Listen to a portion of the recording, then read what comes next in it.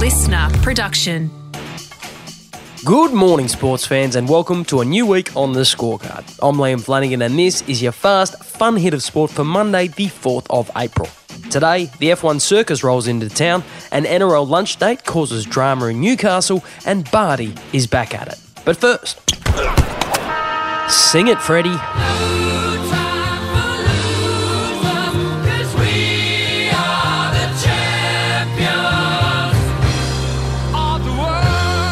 Yes, we are the champions. The Australian women went into yesterday's ODI World Cup final undefeated throughout the tournament, and with England the final hurdle between them and glory. And England got off to the perfect start. They won the toss. Hooray! But that sent Alyssa Healy to the crease. Oh no! That's a good shot. My word, I think that is perhaps the shot of the day. And it was a great shot, but Healy was only on 10 at the time, and she had a lot more shots in. Makes room for herself and absolutely pummels it over mid-off for 4. Look, you might want to get comfortable because this goes on for a while. She is in some superb form. Yeah! There it is. Back-to-back hundreds. First in a semi-final, now in a World Cup final. Healy was eventually dismissed for 170. They've obviously made some sort of mistake. No, she made 170 from 138 deliveries, the highest score in any World Cup final ever, helping the Aussies to set an unconquerable total of 356. And while England star Nat Skiver delivered a stellar innings of 148 not out that in any other game would have landed her Player of the Match honours, it was all in vain as the Poms fell 71 runs short and the Aussies took their trophy. That's the catch! They have what they came for. It's the World Cup title. One of, if not the best team we have ever seen. We are the champions.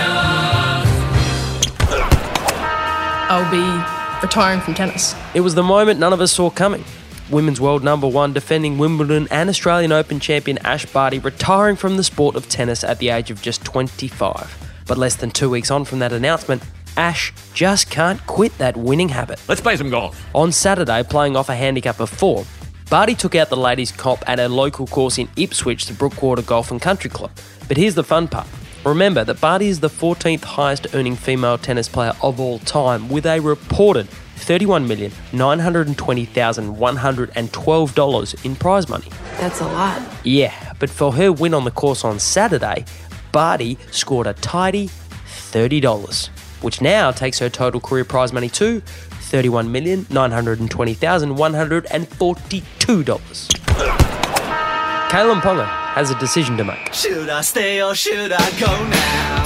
Master coach Wayne Bennett, who's busily putting together the roster for the Dolphins, the NRL's 17th franchise, which is set to enter the league next season, has put Ponga on the clock after he reportedly travelled from Brisbane to Sydney over the weekend to take Kalen to lunch and sell him on the idea of joining the expansion club in 2023. Lunch is on me! But Wayne's little lunch adventure hasn't gone down well with one of Newcastle's favourite sons. I just think it's poor form if Wayne flew down to Newcastle to meet with a player while they're playing that season. The 8th Immortal, Andrew Johns, who is also currently a part of the Newcastle Knights coaching staff, spoke on the Sunday Footy Show yesterday and was clearly not pleased by the reports of Bennett schmoozing the current Knights captain mid-season. I just think it's poor form to fly to someone's hometown while they're still playing to try to get them to go to their club next year or whenever. I just think it's poor form. And look, Wayne's 2000, Justin Hodges signed with the Roosters, put him on show in front of the team and sacked him.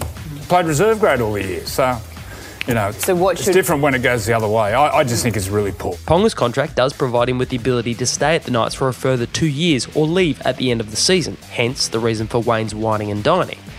But Mick Ennis thinks the Dolphins would be making a mistake if they outlaid a reported $1.3 million a year to lure Ponga north, and thinks the money could be better spent elsewhere. I would love to see Kalen stay at Newcastle. I really would, and I think the best investment for the Dolphins moving forward is I think they go all in for Cameron Munster and they try and get Reece Walsh. Ponga has until round 12 to inform the Knights of his decision.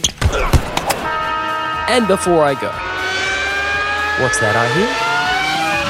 Oh yeah, the F1s are here. The Formula 1 circus has rolled into town ahead of this weekend's Melbourne Grand Prix.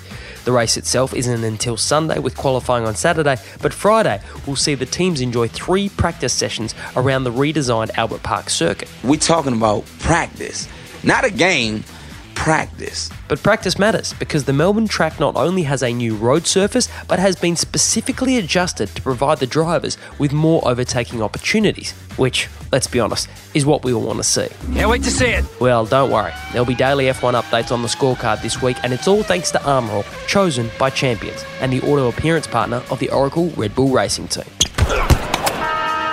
And that is your Fast Fun Hit of Sport for Monday the 4th of April. I'm Liam Flanagan. Catch you tomorrow on the scorecard. Listener.